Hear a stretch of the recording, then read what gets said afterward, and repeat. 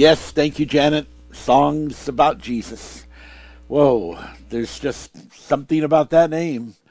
And I never get tired of hearing it, and I never will. God bless you. And hello out there, everybody. So we're in the final episodes of these teachings on the translation of the lost book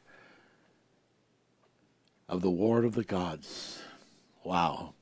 And this teaching today, and perhaps the next teaching, I think last week was the 13th, and this, we're into the 13th, and that we're going to be getting into the 14th and the 15th. Yeah. So we're into the 13th today, and then there's going to be two more.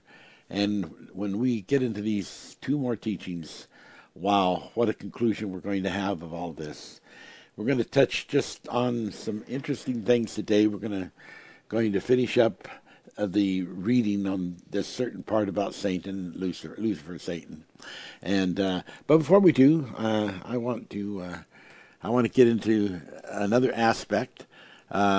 This might be a tough thing for some people to swallow.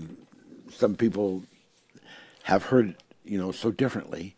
But that doesn't mean that just because you've heard it differently, that is correct. One of the things that is so efficiently said in the Bible, as far as parameter of ideology, parameter of thought, parameter of what is the actuality of spiritual reality. And the actuality of spiritual reality is that God says, my thoughts are not your thoughts. You don't think like me. You don't interpret like me. You don't have concepts like me. In fact, the Bible tells us that, it hasn't even come into the mind of the human race. The incredible, called wonderful things of God.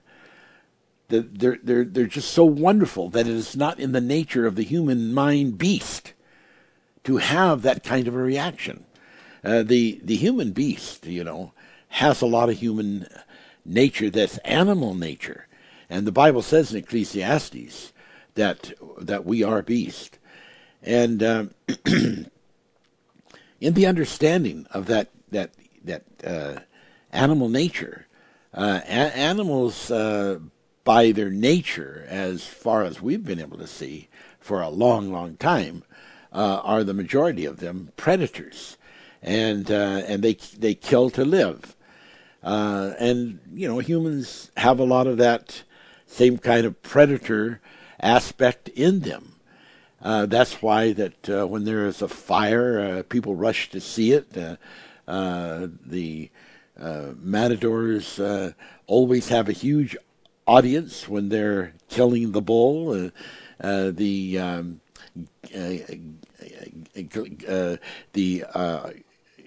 people in the Rome, in those huge theaters where the gladiators would fight each other and kill each other, there was like 10,000s of people that would come to just see all of that murder and that terrible, gory war of a human against a human, and even humans against animals. So there is a rush that happens to see these things, which is, pretty much a sign of the human nature that is in the mortal person. Now, what is sadly missed is because of a misinterpretation of the Bible, because of not understanding God, not understanding what God means. There has been a misinterpretation of the majority of the Bible, and in this misinterpretation of the majority of the Bible, there has come to be interpretations that are more along the side of the animal beast nature, and that is so sad. For instance, in the book of Psalms, chapter 1. And verse 8, it says, Ask of me, and I shall give thee the heathen for thine inheritance, and the uttermost parts of the earth for thy possession. Now, if you just took that verse alone, you say, oh, isn't that beautiful? Isn't that beautiful? Ask of God then to give you the heathen and a possession of the uttermost parts of the earth, so that you can bring them into the salvation of God. I mean, that's what at first a person would conclude. But then when you read the next verse, it's a tough one. Now let me read it again. Ask of me, and I shall give thee the heathen for thine inheritance, and the uttermost parts of the earth for thy possession. Thou shalt break them with a rod of iron. Thou shalt dash them in pieces like a potter's vessel. Now, if you were to interpret this the way it is being interpreted by a lot of the churches, a lot of the ministries, a lot of the people that claim to be Christians and of other religions that claim to be merciful, what you would be reading here is that pray that God will put into your hands the heathen so that you can make an example of them, so that you can kill them, so that you can break them with a rod of iron. Now, this would be a very cruel way of killing someone. Thou shalt dash them in pieces like a potter's vessel. And so people read that and they say, well, that's what God said to do, and that's what God wants us to do. We're just to go out there and of course you've got religions. I mean, the Muslim religion. I don't say that everybody that's a Muslim believes that, but there are a lot of people in the Muslim Islamic faith that believe that, and they believe that that they have the right. They have the right to go out and kill anybody that doesn't want to convert to Islam. And but you've got people in the Christian faith that have some of those same kind of ideas. They won't admit it to you face to face, but they do. There's preachers right now around the globe that are up behind Christian pulpits and basically teaching for people to prepare themselves to war, to go out and battle other human beings and destroy them that are standing in the way of Christianity. These are not things from God. These are not teachings from God. And this scripture here that sounds like that is what it is saying to do is not what it is saying, because it is talking about something quite different and quite distinct. So when it talks about thou shalt break them with a rod of iron, this whole teaching of the rod is an immense teaching.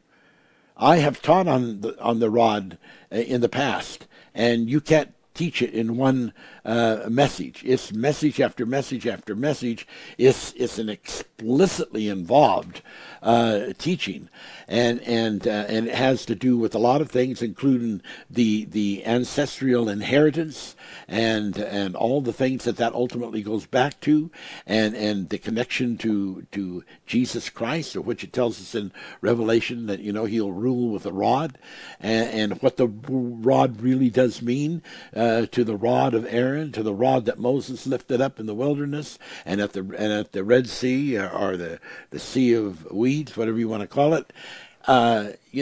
So what this message is about, that it is actually saying, ask of me and I'll give you the heathen for thine inheritance. What kind of an inheritance that would be, to have tens of thousands of millions of people beat to pieces with a rod, all the blood being spattered, all the guts being spattered, and just hit them so many times that they're just broken in pieces.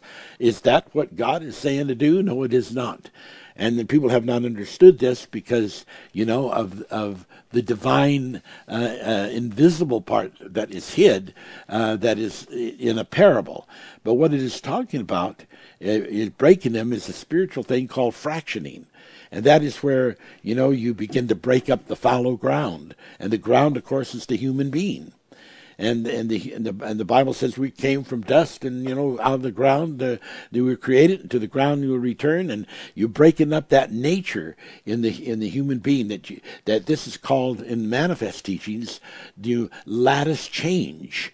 When the lattice of a person, there's a spiritual lattice, there's a physical lattice, there is an animal lattice. It just goes on and on and on, and this lattice is into everything, even atomic aspects of using that word in the vocabulary has mathematical equations.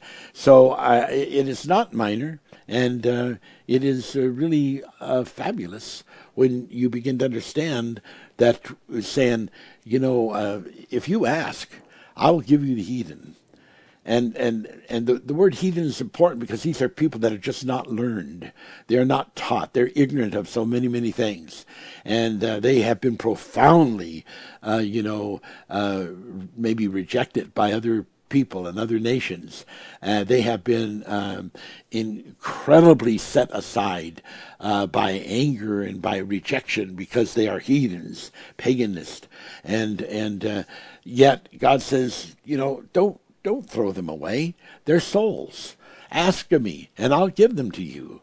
And then he's saying, I'll show you how, to break up that nature that is in them, that heathen nature, those paganistic ideologies that they follow and believe. I'll show you how to break that up. I'll show you how to change them from the creatures that they are, and how to develop them so that a true will in them can come forth, and they can learn, to recognize the true God and to love the true God, and that would be your inheritance.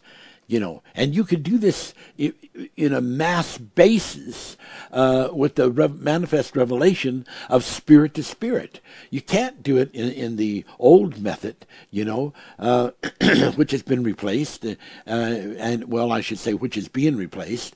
For instance, the laying on of the hands, so that you personally have to lay your hand on every one of those people that you're wanting to deliver. A hand, a body to body, a hand to body, physical to physical, but in the manifest revelation, it's spirit to spirit, and going out and being able to go across the whole world by the Spirit and talk to someone, and just by that method of talking and your voice speaking to them, they can receive what the transmission of your spirit is into their spirit.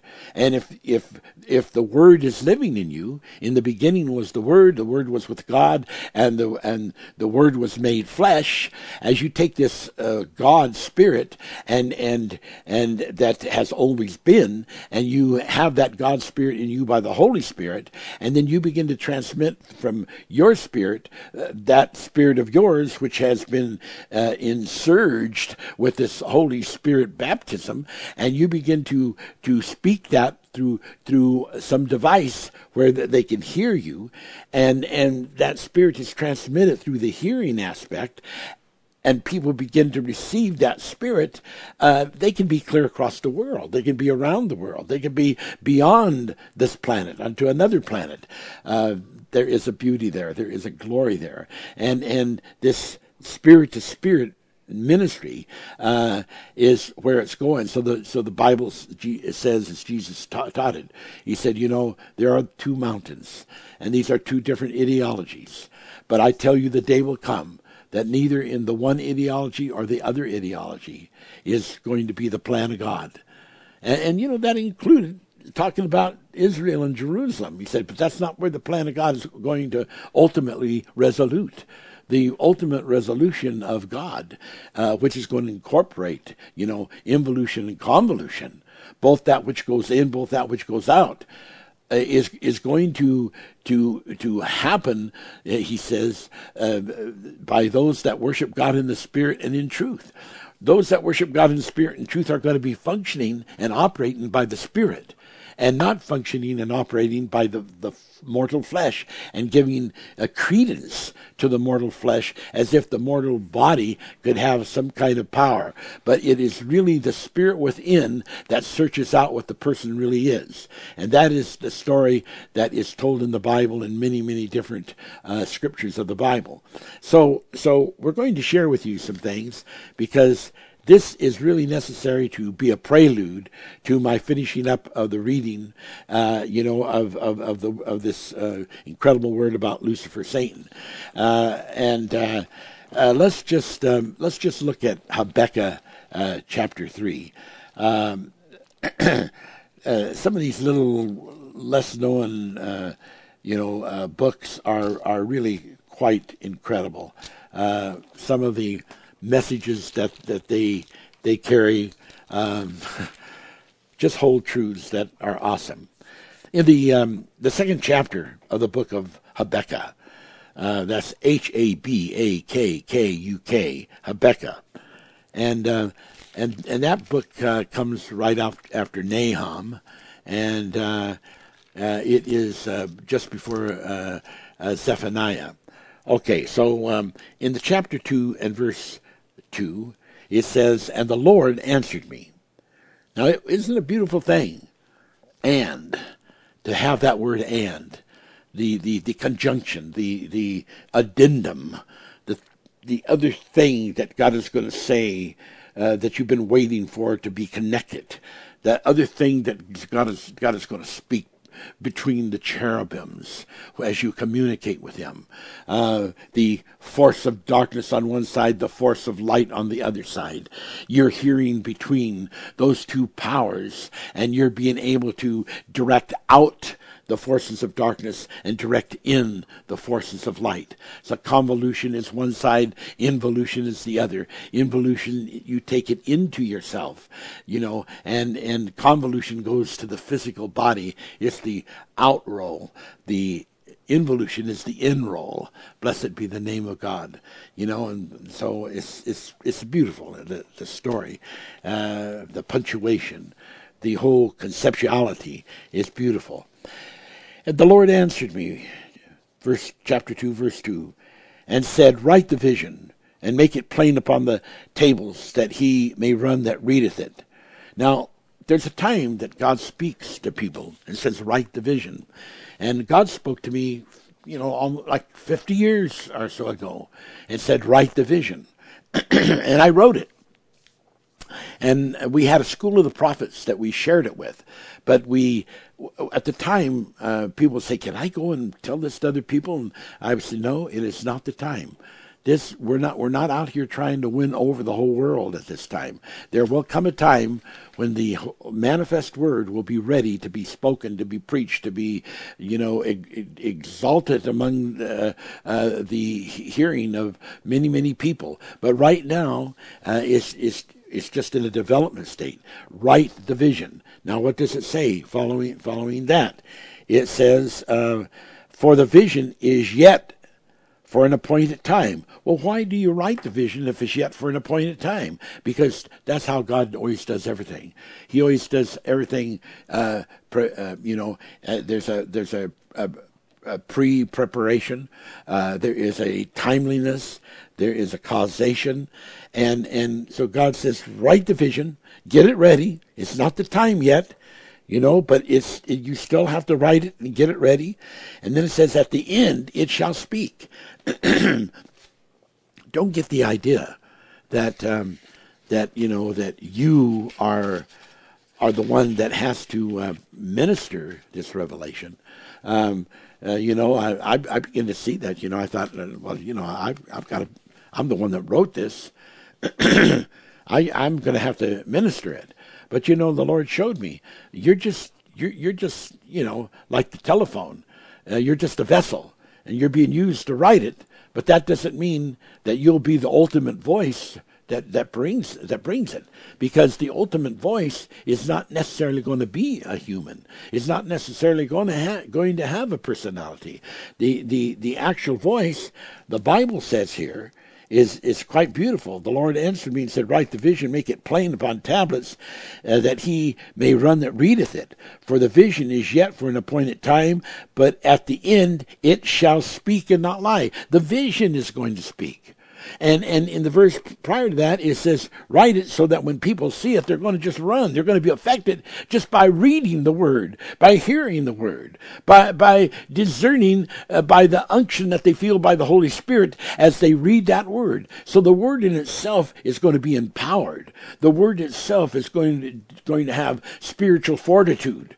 And that's what we have to understand. The Holy Spirit is going to use this written word, which is a vision, So it's not just any old kind of a word. It's a word that has a living story to it. It has a special dimensional space to it. And as this word is touched by the eyes and by people seeing it, because it is enhanced into any type of vision that looks upon that word. It's enhanced, and it promotes a spiritual connection. And as people are touched by that spiritual connection, they will just begin to be illuminated. And as they are illuminated, they'll begin to be changed from how they have for years of their life thought a certain way, and they will discover that those ideas were not the thoughts of God. They were not the plans of God. They were not the reality of God. They were not the love of God that cast out all fear. They were not the love of God that is ultimately merciful and forgiving. Oh, that's what we're into this morning, who God really, really is. And so that day would come, and it says, it will not lie, though it tarry. There's going to be some waiting on this, because it's a Spirit by the Spirit thing. Do we stand behind it? Do we support it? Well, of course, that's why the word is given in advance, but it says wait for it. Don't push the buttons. Don't jam the circuits. Don't put pressure on the prophet. Just let it flow and let it come forth as it will come forth, and be there, to stand in the hedge, to stand in the gap, to stand behind this holy power of God that's going to rise up like a flood and destroy the wicked and the wicked idioms. Blessed be the name of God. Okay, so it says, because it will surely come, though it tarry. Wait for it will surely come. It will not tarry. And what it means here, it will not tarry forever. It's going to come. Wow. And so in verse 11 of 2nd chapter Habakkuk, for the stone shall cry out of the wall, and the beam out of the timber shall answer it. There is a wall.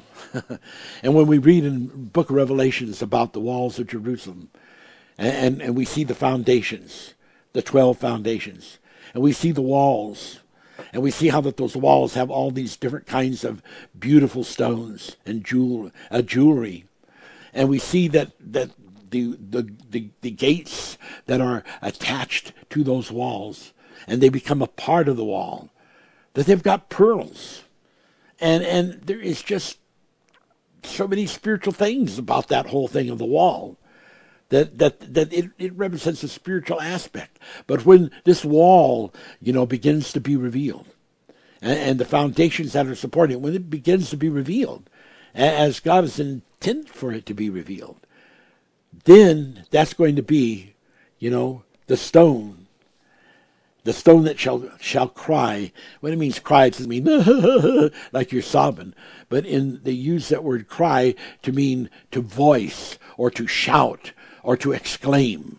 And so when the voice shall exclaim, the reality of this spiritual endeavor and spiritual prophetic plan, it says, the beam out of the timber shall answer it. And the trees of the field, they represent the people. And the beam in the timber is a plan of construction. A plan that you take the beams to, and there are beams that are potential in all these trees and all this timber. And going to build a house of God, and we're going to build an ark of God. And those things metaphorically represent the journeys and the spirituality and the worshiping mode and place of our Lord and God, of our Father, of our Jesus the Christ.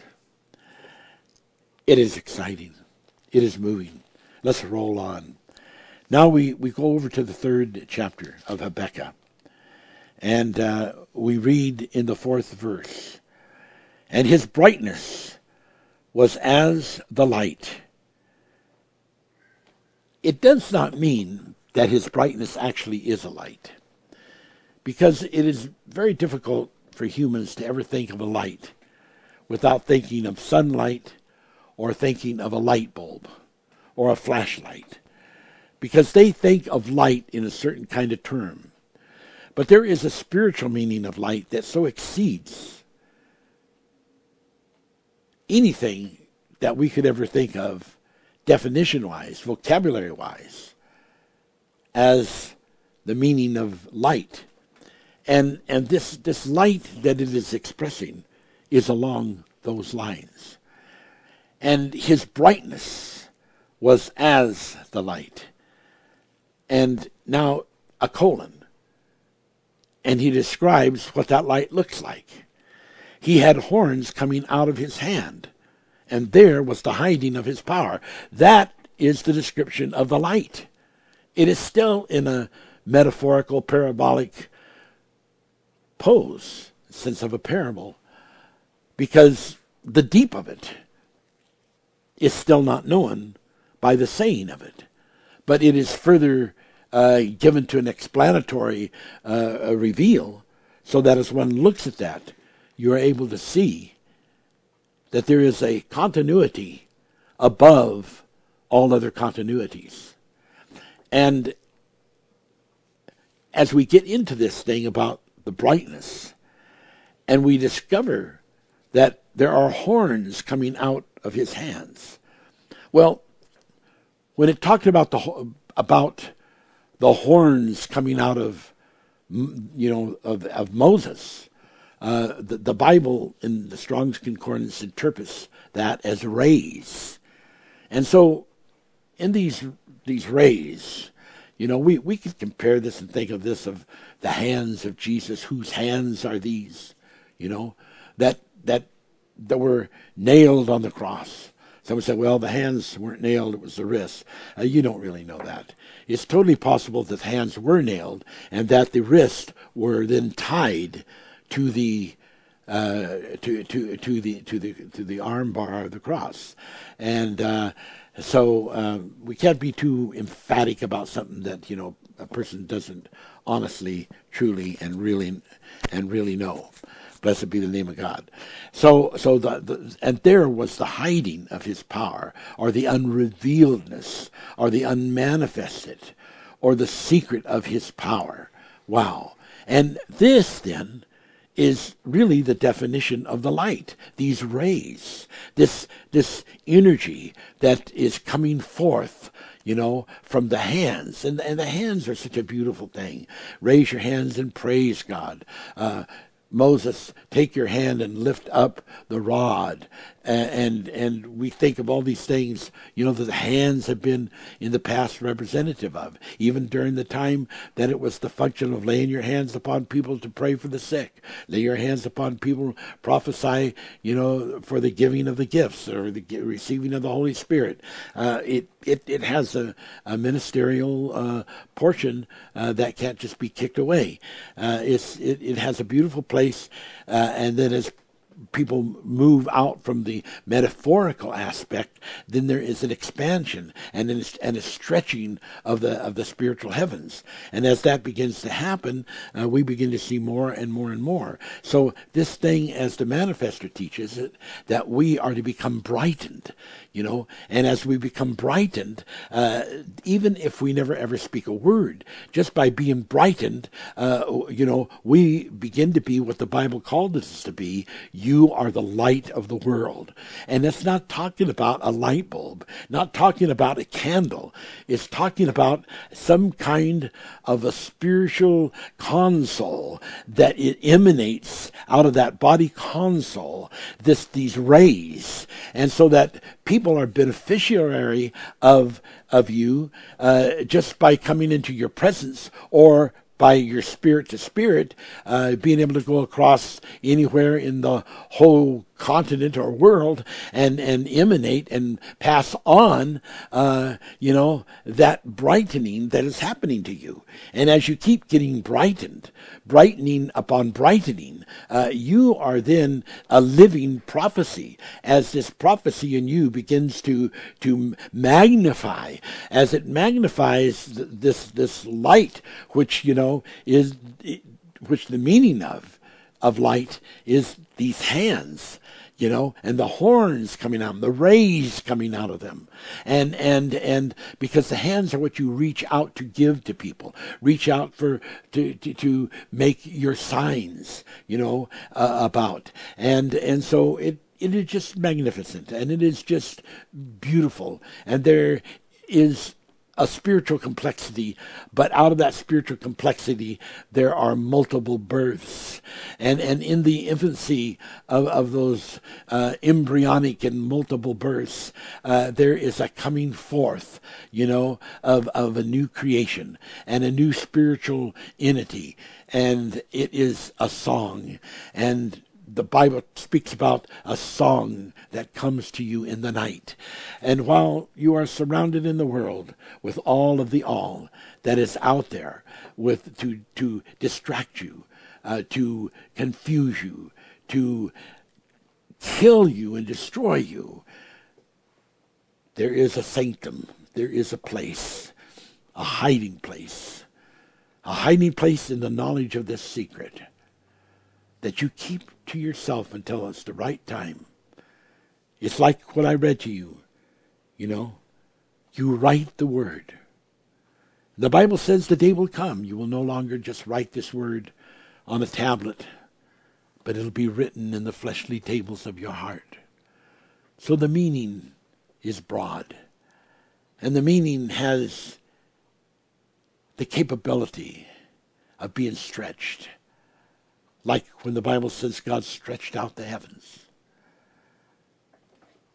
That's what God wants to do to you. He wants to stretch out the good part that is in you. He wants it to be like a cocooning experience in which that ugly animal bug, worm, which we are all called worms, finally goes into incubation, finally goes into a place of change. And after a period of time, comes out of that incubation, out of that cocooning, and with a little bit of stretching, a little more stretching, wings unfold. And the hands have become wings. And there is the hiding of the power. As your spirit flies away to God who gave you. It is a moment of a new dawning. It is a moment so sensational, so baptized in a glorious feasting of the Spirit of God, that all those who even come close to it are brightened. That all of those who can touch it are brightened. That all of those who can eat and feast of it are brightened. That can drink of it are brightened. That can vision upon it are brightened. Blessed be the name of God. We'll take a break. Janet Lee at the organ.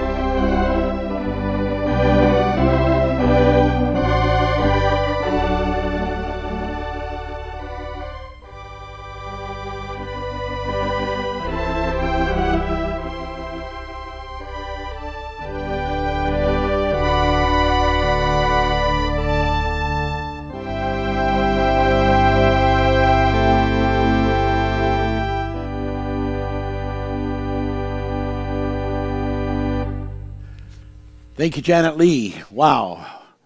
I love it. And I love your playing. And hello, everybody. Here we are again. We got to really move because there's so much I want to stack in to this delivery today. And so we're still in Habakkuk. And it goes on in the 5th verse. And it's beautiful. The writings here are really quite beautiful. And we're in the 3rd chapter of the book of Habakkuk. Habakkuk, Habakkuk, chapter 3 and verse 5. He commandeth the pestilence. Wheresoever his blessings refuse to walk, diseases come forth. NIV. Now, people have not always understood when it talks about an angel of God going out and killing tens of thousands of people, or God destroying Sodom and Gomorrah, and all these destructive, just seems like incredible wipeouts, they've not only always understood that, they just thought, well, that's just the way God is. If he doesn't like something, then he'll just eventually kill those people, and he'll wipe them out. He'll smash them. He'll destroy them. Well, like I said earlier, people do not understand the Word of God. They do not understand the Word of God. And so they interpret it according to the beast that is in them. And so people are today preaching from the pulpits beast word, and they do not know it. They think they're preaching Bible word.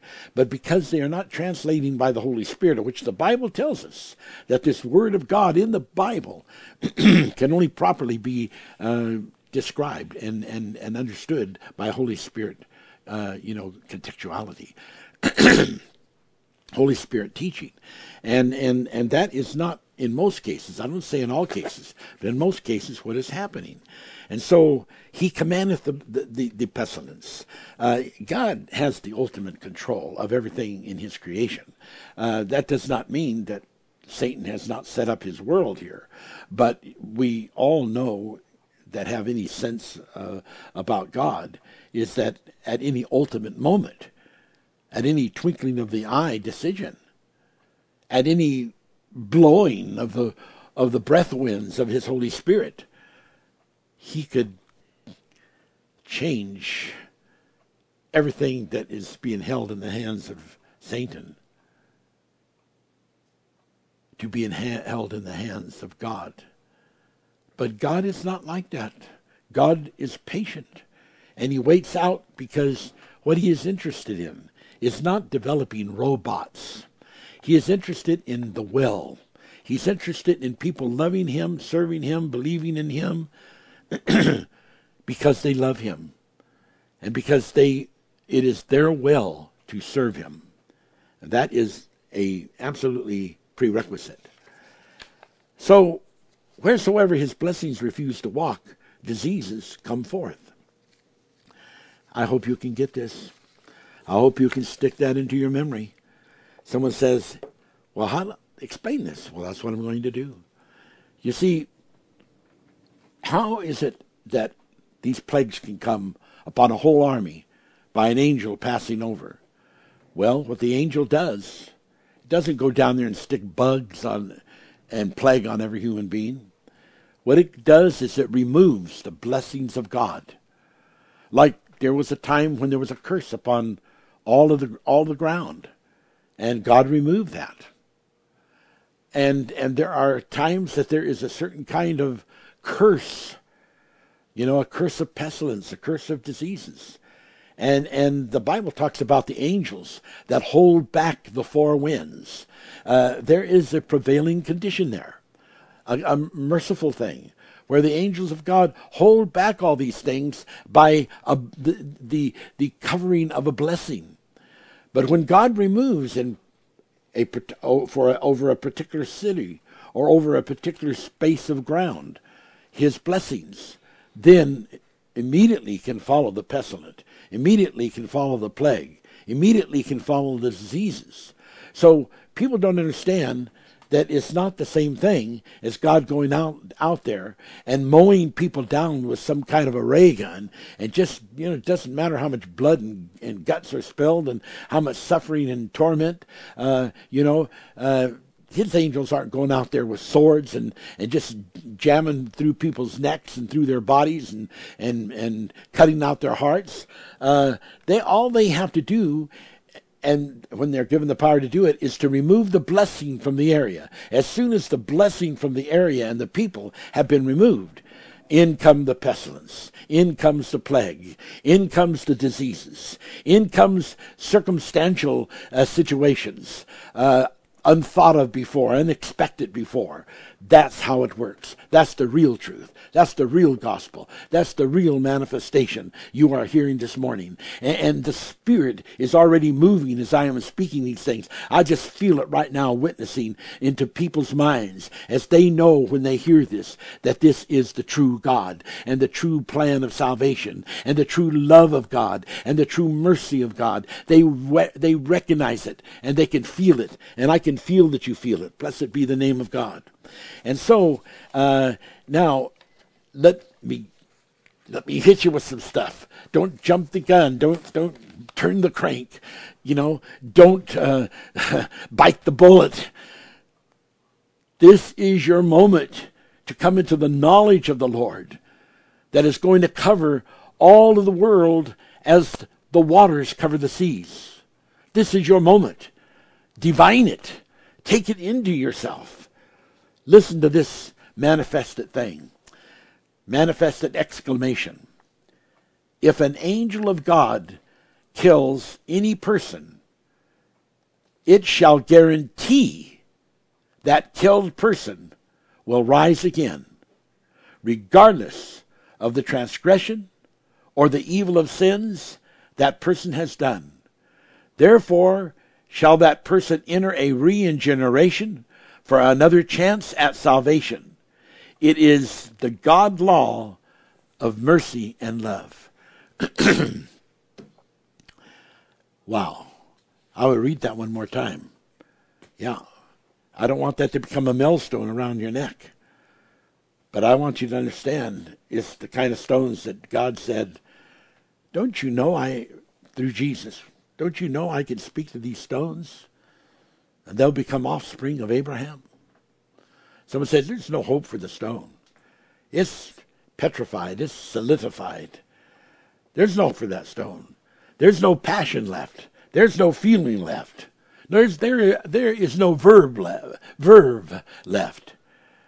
It's gone. It's just crushed down into the solidified, petrified stone. As a human, you could say that, and it would be true. But as God, you cannot say it, because it would not be true. Because with God, Jesus exclaimed it so absolutely perfectly.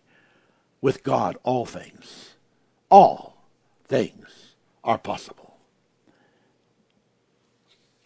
And let's go on. Let's read that again. If an angel of God kill any person, it shall guarantee that killed person. Just the fact of an angel killing any person is a guarantee that that killed person is going to rise again, and regardless of the transgressions, regardless of the evil of sins that person has done, therefore shall that person enter a regeneration for another chance at salvation. It is the law of mercy and love. Wow. Wow. Get this straight. Get this straight.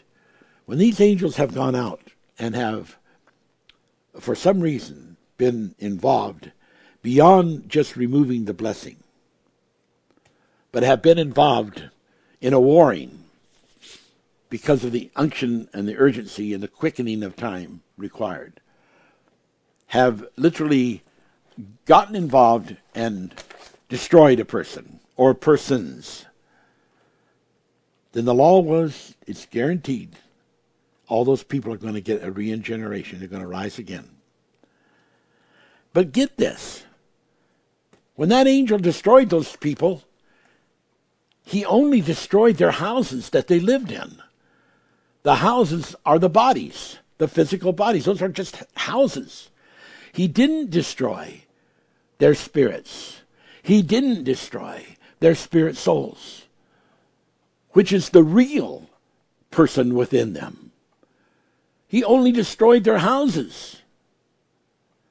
And there's an insurance in the Word of God that those people are going to get new houses to live in again. It's the Word of God. Of course, I don't have the time to back up today all the things that would totally back up this whole statement. But I think you understand. It's just like Isaiah 65:8. It talks about that in the grape cluster, there is the real potential for wine, W-I-N-E, that not everything in that cluster has that potential. But for the sake of the wine that is potentiated in there, you have to save the cluster. So every one of those grapes represents a body, represents a house. And so there are bodies in there that are connected in the cluster to other bodies, which can be other plans of life, other opportunities of life. And then there is a saving that takes place. Although those particular grapes that are not worthy to become part of where the wine is taken out of, yet because they are saved with the cluster, they become a part of that part which is a part that is used to bring forth the wine. And in the revelation and aspect of that, they have another chance that their seed can come forth. Wow. And, you know, there are other beautiful scriptures.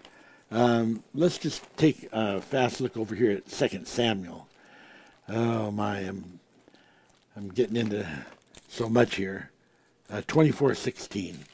2 Samuel 24:16. And here's what it says.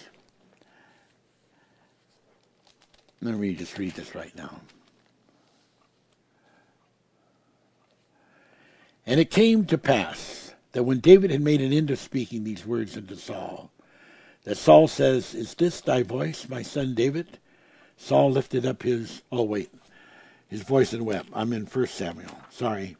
I will turn to 2 Samuel 24.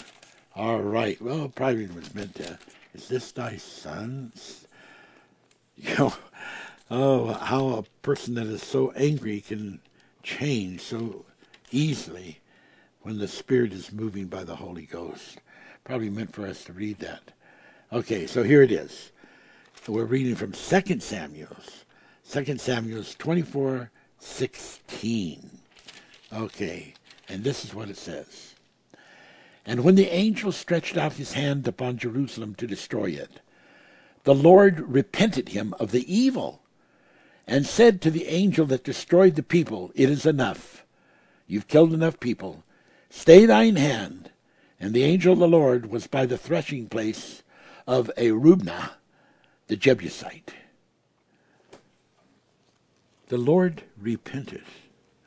There are dozens of scriptures about the Lord repenting of the evil. And people say, "Oh, I don't believe that. God doesn't have to repent." Well, it doesn't mean repent in the same way you might need to repent. But if you really look at the meaning of all that in the proper references, like for instance, if you even go to the Hebrew Concordance, number 5162, of the word repent or repented, it means to sigh, to breathe strongly. Now, to breathe strongly can mean an awful lot of things. And God breathed into Adam, and he became a living human soul. It has the aspect of revitalization right there. To be sorry, in a favorable sense. To pity, to console, to comfort. So someone is dead, and you comfort them, and you console them. What for? Why? To say, it's too bad you're dead, it's too bad you're in hell. Jesus went and preached unto the dead, who were sometimes disobedient, the Bible says in the book of Peter, during the flood. And they died in the flood. And Jesus went and preached to them. Why? Because they got another chance. They had another chance. They had a chance to repent. Jesus went and preached to those spirits. So it said, well, that's because Jesus hadn't offered his salvation back then. You don't even know what you're talking about.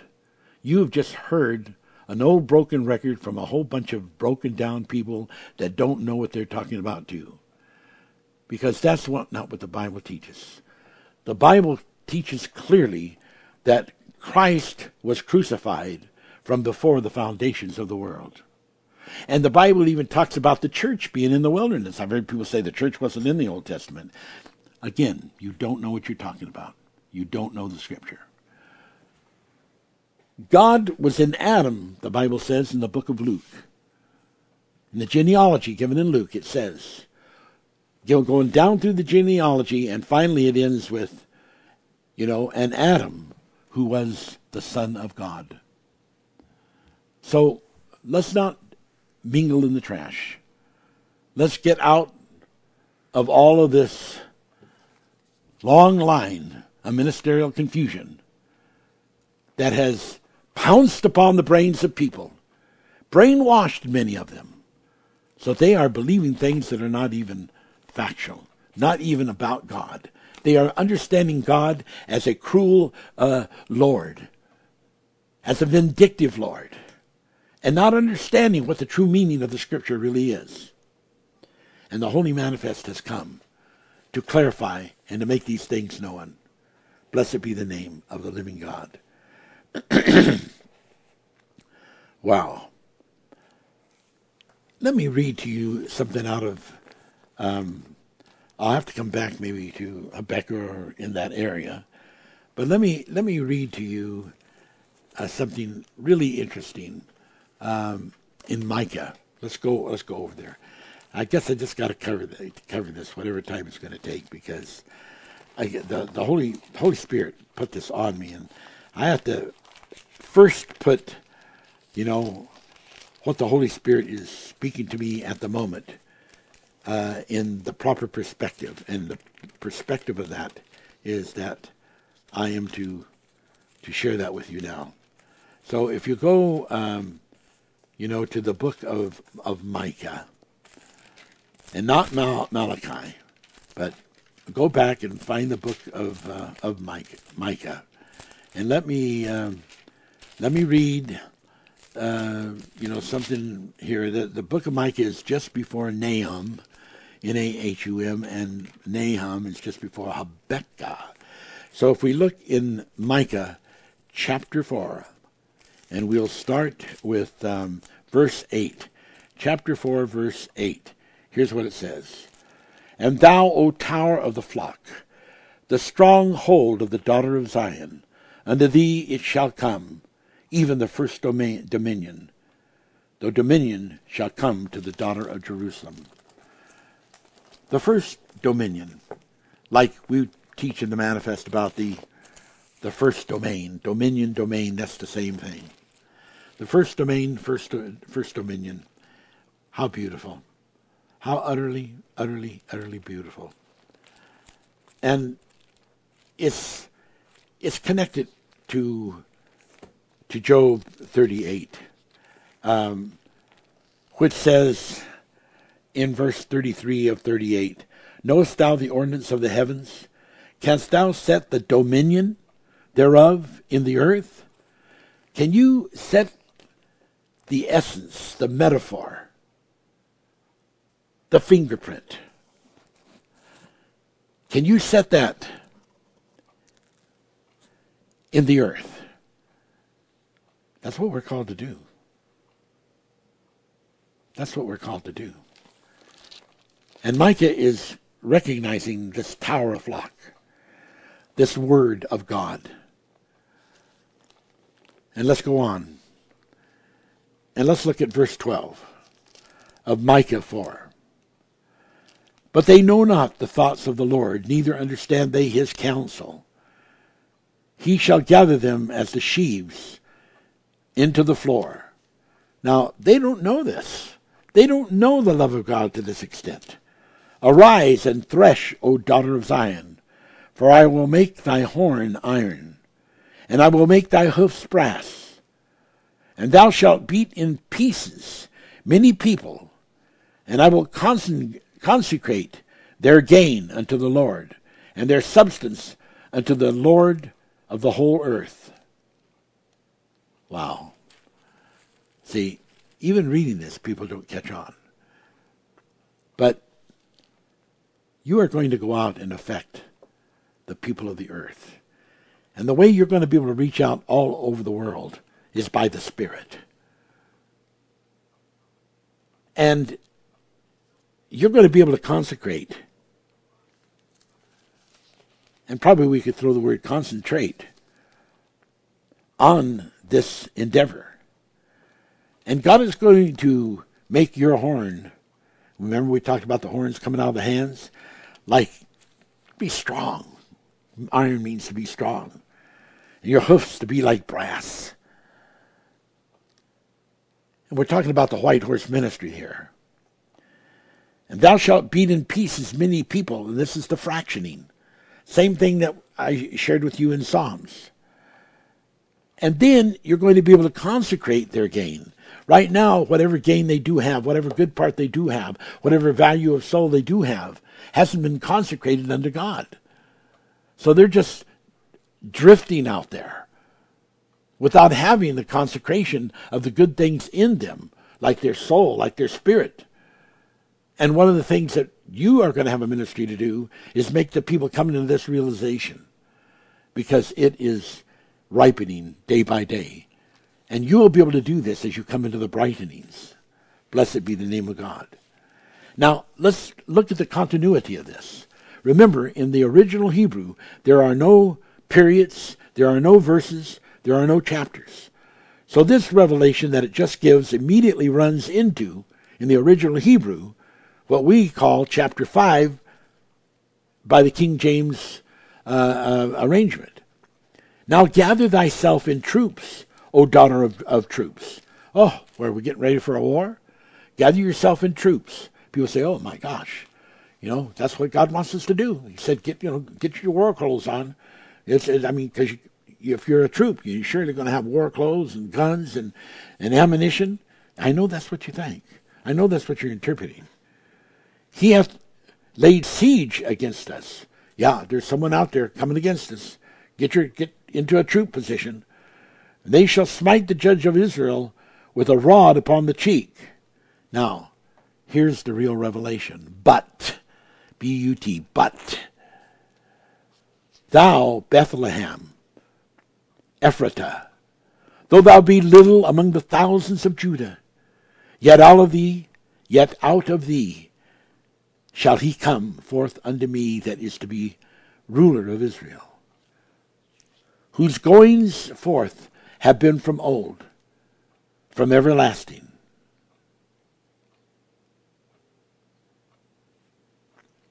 Verse 5, and this man shall be the peace, P-E-A-C-E.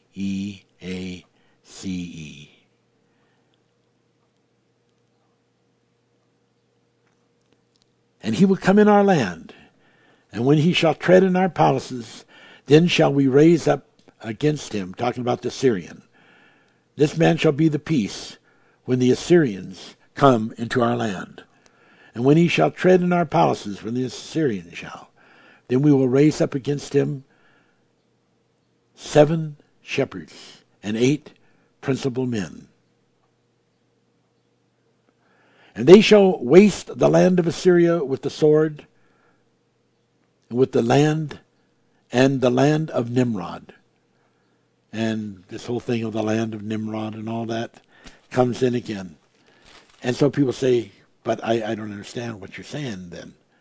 What I'm saying is that our war, in the book, it's of Ephesians 6:12, it's not against flesh and blood.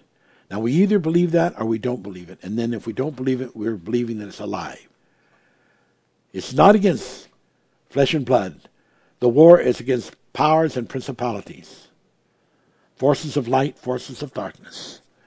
And the beautiful thing here is that when in Micah, it's talking about the troops, the answer that it gives to the troops are not the troops. The answer it gives is this little town called Bethlehem, Ephratah, little among the thousands of Judah, yet out of it comes forth who is talking about Jesus Christ, the man of peace, the King of peace, the King of righteousness. And Jesus did not defeat Rome when he was in his physical body in those 3.5 years. That's what his disciples, that's what other people wanted him to do, defeat Rome. But he did defeat Rome by a fulfillment of a prophecy in Jeremiah. And Rome became a nation with many, many people that believed in Jesus Christ. And that's how he defeated Rome. And that's the plan of the gospel. Now, I got to move on. I got to really get moving here because there's so much to cover. Now, people say, "Oh, I just don't know about some of this stuff. This is so tough." Well, when the Bible says that God or the Lord repented, it means he decides to undo what he has done. And that goes right along with the interpretation of the word repent that I gave to you in 5162 Hebrew Concordance of Strong's. And it talks about, in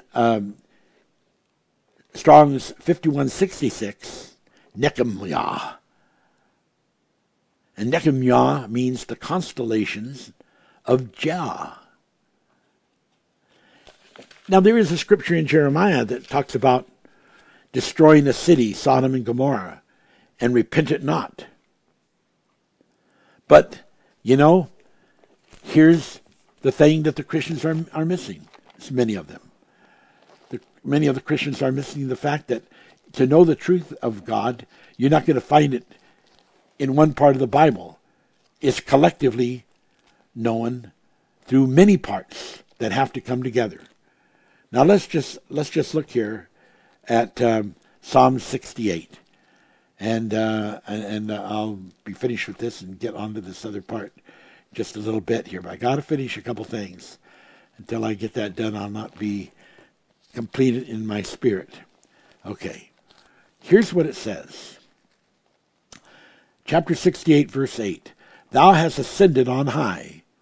Thou hast led captivity captive. Thou hast received gifts for men. Yea, for the rebellious also. Really? That the Lord God may dwell among them. Even the rebellious. That's what it says. He has ascended. And in another scripture says, what is it? He that has ascended first descended. Now, in verse 22 of 68, it says, the Lord said, I will bring again Bashan. I will bring my people again from the depths of the sea, that thy foot may be dipped in the blood of thine enemies and the tongue of thy dogs in the same. What is it talking about? Well, it's talking about an incredibly strange thing called regeneration. To better understand it, let's turn to Ezekiel. And let's look at Ezekiel 16. And Ezekiel 16, verse 49, says this. Behold, this was the iniquity of thy sister Sodom. Pride, fullness of bread, abundance of idleness was in her and her daughters. Neither did she strengthen the hand of the poor and the needy, and they were haughty, and committed abominations before me. Therefore I took them away as I saw good. That's how God takes people away, as he sees good. Sometimes he sees that there is no hope for their bodies that they are in. They are so genetically in turmoil. They are so mentally captivated with lust. They are so ingrown with these desires, and it's throughout a whole group. And so God removes his blessings, and then destruction comes. But then is it the end? Well, it's the end of those body houses, yes. But what does it say in verse 53? Well, first let's read this other part because it's well worth it. Verse 51. It says, he took him away for good, as he saw good. Neither hath Samaria committed half of thy sins. But thou hast, he's talking now to Jerusalem, you've committed more sins than Samaria. You multiplied the abominations more than they, and hast justified thy sisters in all thy abominations which thou hast done. Thou also, which hath judged thy sisters, bear thine own shame, for thy sins that thou hast committed are more abominable than they. You've committed greater sins than Sodom and Gomorrah and Samaria have. They are more righteous than you are. And bear thy shame in that thou hast justified thy sisters. Because here's what's going to happen, God says. When I bring again the captivity of Sodom and her daughters, the captivity of Samaria and her daughters, then I will bring again the captivity of thy captives in the midst of them. And there you have it. He descended and he led captivity captive, the Bible says. And so we have Sodom and Gomorrah of Jeremiah say he didn't repent on this, but ultimately, in the course of time, a plan was made to bring again the captive, to bring them back and give them new houses to dwell in. All those people destroyed, Sodom and Gomorrah, coming back, if they haven't already come, to live again. It's Bible. And I'm just reading you just a couple little spots. There's dozens of other spots about dozens of other people that their captivity is overturned. Because it's the love of God, ladies and gentlemen. It's the absolutely incredible love of God. Blessed be the name of God. Blessed be his Holy Spirit. Blessed be this revelation. Now, I'm going to bring this part to an end and get into the reading.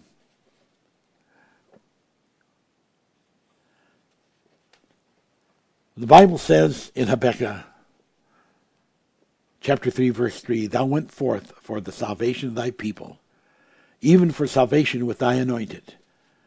Now, when God goes forth to do something, he's doing it for the plan of salvation. He's doing it for the plan of them being anointed for that salvation. Thou woundest the head out of the house of the wicked by discovering the foundation unto the neck. Anatomy, spine, muscles, nerves.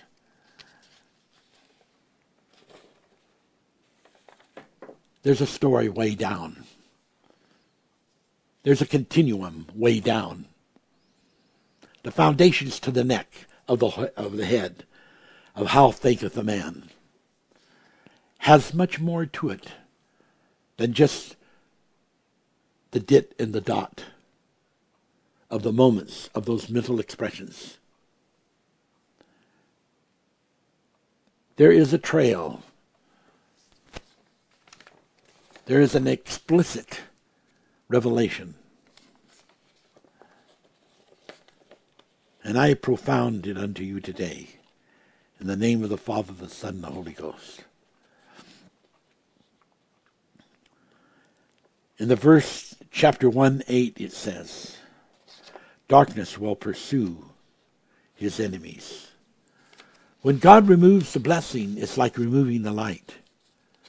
The minute that the light is removed and darkness comes, that darkness begins to pursue all the people who have rejected the living God.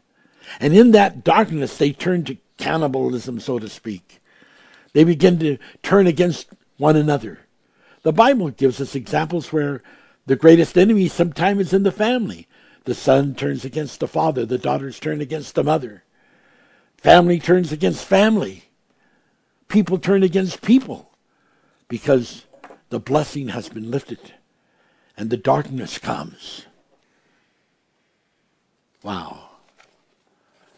And in Zephaniah 1 it says, the Lord will famish all the gods of the earth. Well, you know, it's not talking about a famine of natural goods, natural foods. It's talking about a famine of the word. When he removes the word of God and removes the blessings of the word of God, then comes a famine to the gods that have gone astray, to the gods that have misinterpreted the word of God and put a blame on God by doing that and making it all right. That if God did this kind of a thing, if God was a murderer and it was okay, then it's okay for us to be a murderer if the situation justifies it.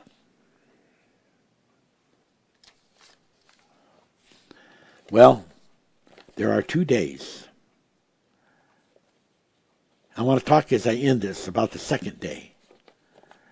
We know there's a second day because there's a second death. Revelations 2:11 tells us about it.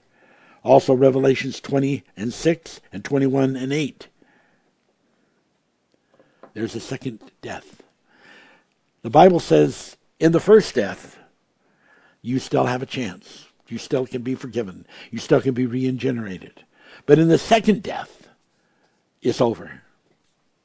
The Bible says there's only one condition that can bring you into the second death. Those that have sinned against the Holy Spirit, rejected the opportunity, because God will not overcome your will. You refuse to be saved, God will not save you. If you refuse to have Jesus as your Savior, have God as your God and to love you, He will not force it on you. There's a second death. But if there's a second death, in all of the aspects of the counterpoints of the Bible, and the counterparts, and the counterfeits, when God has something that is resolved and resoluted as a profound offering, Satan creates a counterfeit to it. So you always can use the one part to establish the other part. So that if there is a second death, then there's also a second day. If the second day represents a second death, then there's a second day that represents the second life.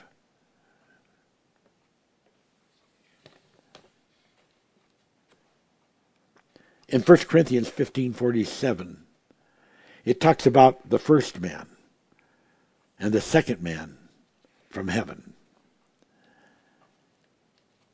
And so we see that the second day is explained in Psalms 105, the Yom being called 1,000 generations.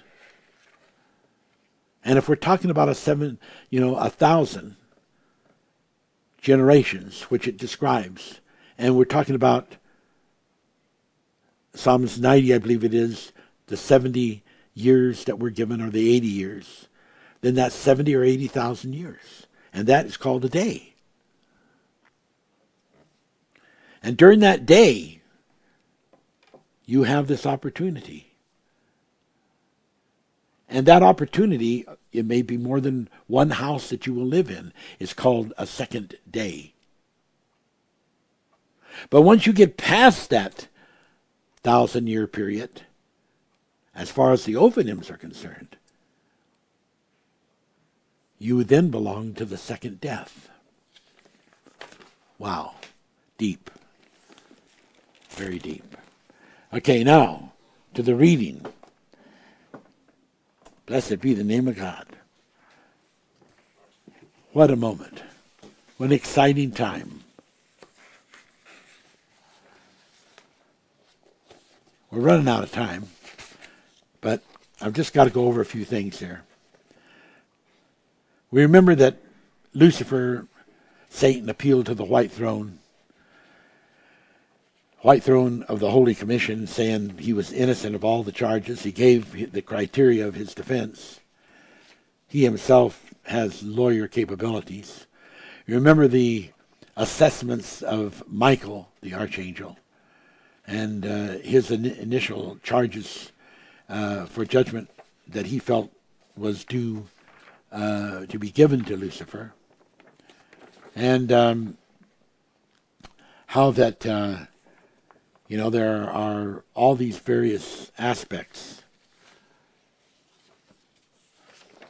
And then we see that in Michael's assessments, I, Michael, certify that shortly after our initial judgment of Lucifer and the Ophanims, the following sequences of events occurred. Yaviel, by the invitation of Gabriel, joined to the realms of the Pleiades and set up creation orders among the cherubim for the purpose of replacing the condemned Ophanim and proceeding with task of creation upon earth. At that time, Lucifer, breaking Un's probation, conferred with the Ophanim and convinced large majorities of them to reject the judgment of the judges and to journey with him to the constellation of Drago until an appeal to the Holy Commission could be set. However, once again, Dominius, being very zealous of the kingdom, rebuked Lucifer and led Un's captains in accelerations against Lucifer and the host. Lucifer, with great force of presence, said, I might add, and a vastly superior number of angels, overpowered Dominius and the captains of the host. Immediately after Un's victory, leaving Dominius and Un's captains in a daze, Lucifer led Un's revolting band of insurrectionists to the constellation of the dragon, or Drago. At that point, cherubim sentries of Gabriel photo-transitioned code to Gabriel of the present situation. Earlier attempts to do so successfully were blocked by Lucifer's Ophanim. Gabriel and Yaviel, deep into their plans of creative angel assignments, were hardly prepared for this new assault. However, I will say, the speed by which Gabriel moved Un's legions shook the heavens. Using the sacred circuits, I, Michael, and my host intercepted Gabriel from Un's collision course with Lucifer. Having perfect knowledge that Gabriel's guardianship authority gave him every right to proceed as Un did, I nevertheless persuaded Gabriel to retreat from Un's course of action, and I based my opinion on 2 points. This is Michael's opinion, that Gabriel, a cherub, should not war against Un's own co-appointee Lucifer, who is also a cherub angel. That Lucifer at this time was still under the orders of my judgment, and therefore it was the duty of the seraphim to conclude the matter. I was pleased that Gabriel agreed, and even more pleased that Yaviel displayed such trust and patience with Yah's cherubim and seraphim kindred. For Gabriel and I, as lords of our principalities, well understood Yaviel's rights to use the invincible powers as a lord of principality, but the which, for mercy's sake, Yah had refused to do. We see here that Yaviel could have used these invincible powers as a principality to have changed the course of things. But Yah, having that inertia of the sameness of the Father in heaven, wanted people to make their decision by their will, not by being overpowered and forced. It was apparent at the onset of my arrival to Dragon, that Lucifer was well prepared for war, for the best mind accelerators of the Ophanim in Un's command were poised in the precise frequency assignments that only a master could know. However, I did the opposite, although somewhat risky, thing that Lucifer had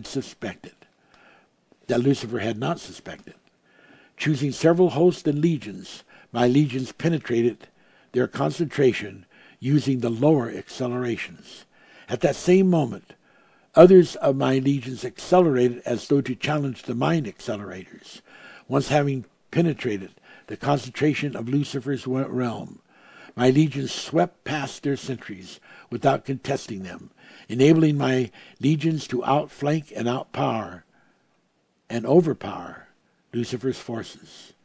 It is the most sorrowful of consequences that several legions of Lucifer's Ophanim were depleted of their charges, almost to the Orosol signal.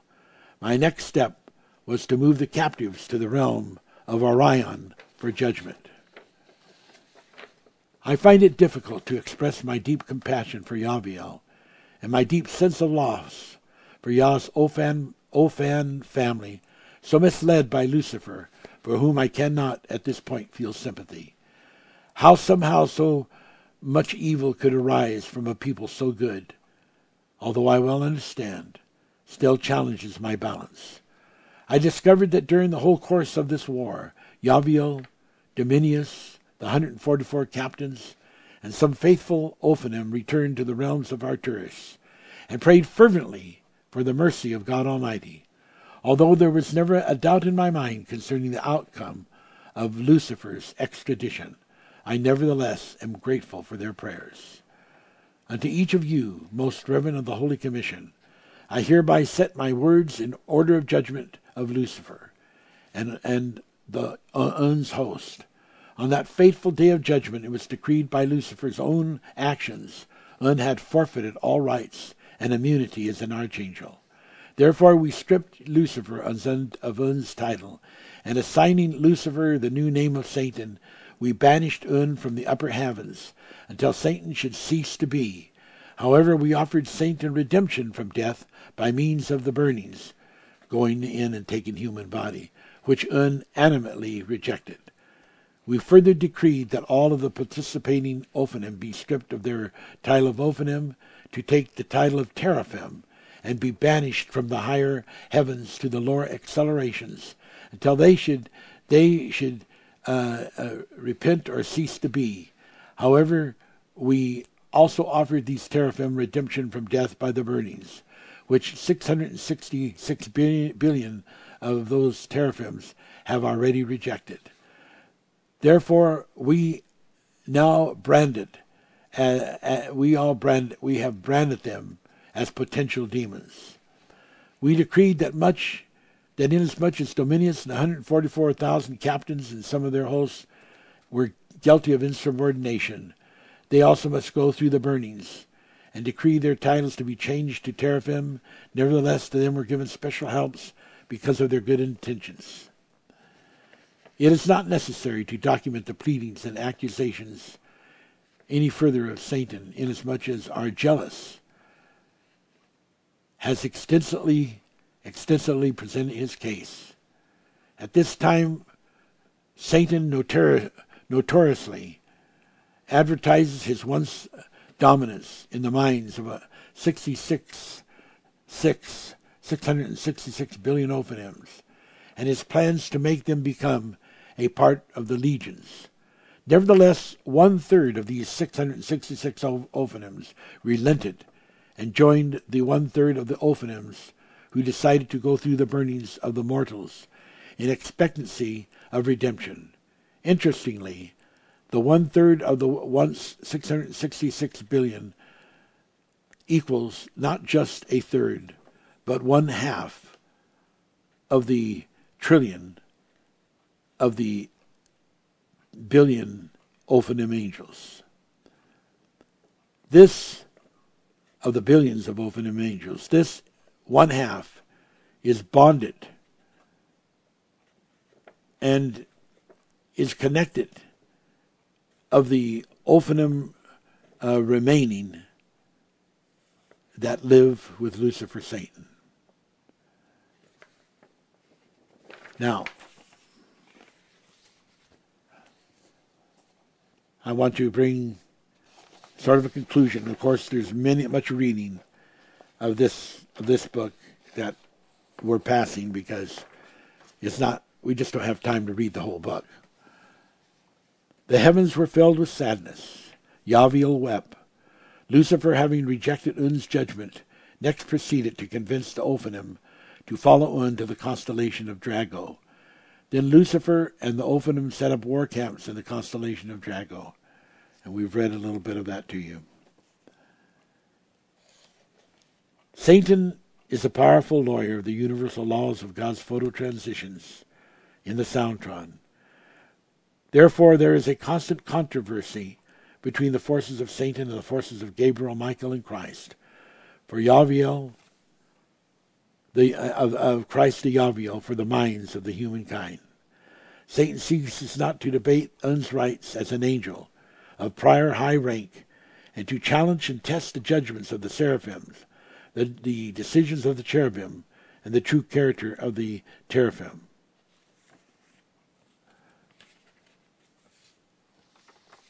Then I'm going to have to skip over all the rest of the readings. There's a lot. To just bring you the conclusion of what happens after the white throne judgment. And I saw time end, and the good angels gathering, all aura-souled beings, to stand before the great white throne judgment of the Holy Commission. And I saw Satan judged, and the words of the Commission striking Satan as a pulverizing tool. I saw Satan fall upon Un's knees. Then a thick vapor began coming from his mouth. Then the vapors became the individual entities of Lucifer's co-owned as they were leaving his body. They would become punctuated points in the next universe. Only time would tell that whole story. I saw Lucifer, Satan, come out of Un's bondings. Yes, with the co-owned legions.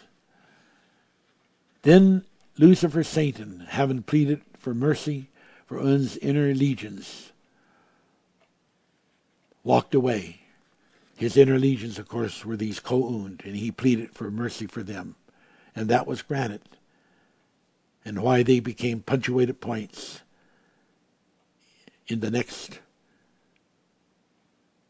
to be able to be raised in the next universe. So they would become punctuated points in the condensation, in the total density of this present universe when it ends. And then when it is stretched out again into a new heaven, those punctuated points will have a chance to be reinitialized and have a chance to go through the burnings, take bodies. I saw Lucifer come out of Un's bonding with the co-owned legions. Then Lucifer, Satan, after having pleaded mercy for them, walked away into perpetual vanishment to never be again. I saw Lucifer's inner legions fall like rocks to the density of matter, becoming sovereign points in a suspended destiny. And there's other descriptions of this, but it's a very sad thing as it tells of Lucifer, Satan. Now, as we tried to explain to you in other parts, that when all these people are wiped out, what is killed of them and destroyed of them is the house. They still have their spirit. They still have their body souls, their spirit souls, rather, not body soul. And here we have Lucifer, who has taken on by the assignment, this Satan character. And it becomes as a sort, a house of the new character, a house of differentiation from anything that he ever was as Lucifer. And yet it is assigned to him and he is stuck with it until he could ever be separated from it. And when it talks about in the books of the Bible of these kings which are a proxy for Lucifer, drowning and dying, never rising again. It is talking about the character, the body character, but it's not talking about the spirit character. The spirit returns to God who gave it. You can believe that or not believe it. But by not believing it, you just reveal your ignorance about the eternal love of God. And you have to remember, I've heard people say to me, well, when I would say to them, why do you want to be saved? Well, I want to go to heaven and I want eternal life. If I don't, not saved, I'll not have eternal life. And I said, well, that's not true. They said, well, yes, it is. I said, no, it's not. I said, what happens if you go to hell? You live for a day or two? Oh, no. That's eternal. Oh, so then if you go to hell, you're living eternally in hell, in your way of thinking. Well, I never thought of it that way. Well, you should have. Because these things that are eternal have a different meaning sometimes than what people think. If I say that something is destroyed and it will never be again, that is a eternal destruction. It doesn't mean that it's around eternally. It means it's eternally lost, it's eternally destroyed. That hell is an eternal hell, which means that it's an act that happens that is an eternal act. If you are destroyed, it's an eternal act. Doesn't mean that, like some people describe it, you're going to be tortured. You've got to understand the interpretation of those things. Now this is heavy, but it's beautiful because it's about the love of God. For God so loved the world, he gave his only begotten Son. He loves the world. He loves you. And there are some people out there that you need the Holy Spirit, and you just can't seem to be able to get it. Not too far back, I talked to a lady over the telephone in the States. I'm up in Canada. And I said, well, have you ever received the baptism of the Holy Spirit? And she says, no, I've tried. I've been to different churches, and I've had them pray for me, but I've never been able to get it. I said, how would you like to get it right now? And she says, well, what do you mean right now? Yeah, right over the telephone. I pray for you and cause the Holy Spirit to come into you, and you can receive the Holy Spirit right now as I'm talking to you on the telephone. She says, well, yeah, okay, I would like to have the Holy Spirit. And I began to pray, and the Holy Spirit began to move over the telephone line. And my spirit, by the Holy Spirit, revealing this word, began to come into her ears in a special kind of way. And pretty soon, she was talking in tongues. Someone says, I don't know about that talking in tongues stuff. I know you don't know. That's why you need to listen to this. When Babel, by Nimrod, was set up to solve that horrible, nasty problem, there had to be a confounding of the tongues, which was caused by the angels, when they came to earth in their zest, releasing an incredibly high-pitched sound that differentiated certain aspects in their ears and caused them to begin to enunciate things differently and created eventually a new language of tongues and communication. But the Bible says that on the day of Pentecost, when the Holy Spirit was given, people from all the different nations began to hear those that had received the Holy Spirit speaking in the tongues of their country. And they were amazed. Well, there's the babble of tongues, there's the unknown tongues, and then there's known tongues. The gift of the Holy Spirit is wonderful. It's wonderful. And so you can receive this Holy Spirit experience right where you are right now. Or you can come back and turn this on later and play it when you're alone and receive it. But you get to receive it right now, because I'm going to pray. I'm going to send spirit-to-spirit message to you. And my spirit is filled with the Holy Spirit. Now, sometimes when you receive the Holy Spirit, it has to be like being a baby. You become like a child again. And you just babble, and it doesn't really make any sense. And no one expects to understand what the babble of that little baby means, except they know it's precious. Well, if you begin to babbling a little bit, it'll just be considered precious. And that babbling can lead to actually speaking. I have spoken in the tongues of several different nations that I never ever had any background of learning of their language, and had people that were in the audience that spoke those languages. Spanish, Hindi, just all kinds of different languages. But I've also spoken in Babel, and I've also spoken in unknown tongues. And unknown tongues, it says, is so important, because you aren't speaking to humankind, you're speaking to God.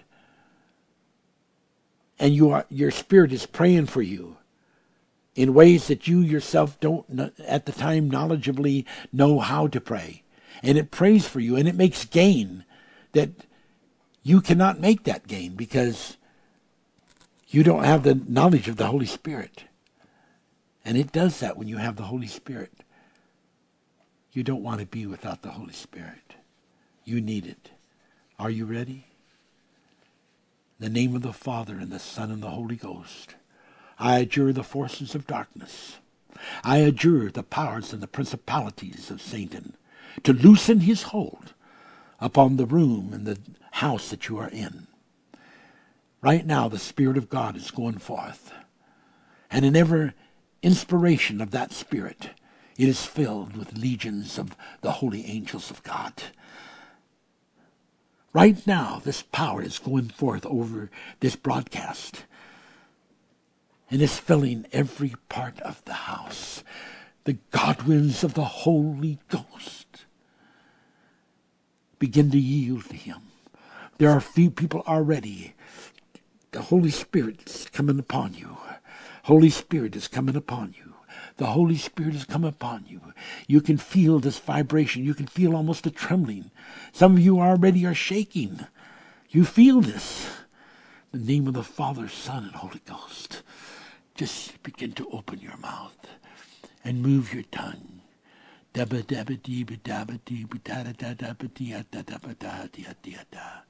Just begin to speak. That's right. Don't be afraid.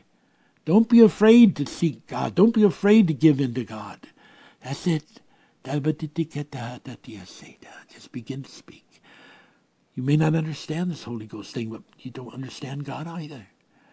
This Holy Ghost thing can speak all languages of the entire whole world. And it can speak the language of angels. Receive the Holy Spirit now.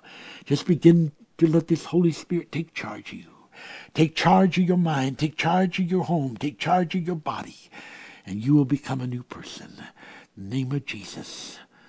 And you just go on with this and start developing this. And just keep letting the Holy Spirit move. Oh, there's people really moving under this right now. I can feel it. Oh, God bless you. And just continue with this as I move off of the broadcast and allow you just to receive this precious Holy Spirit. God loves you. He loves you so much. He loves you so much.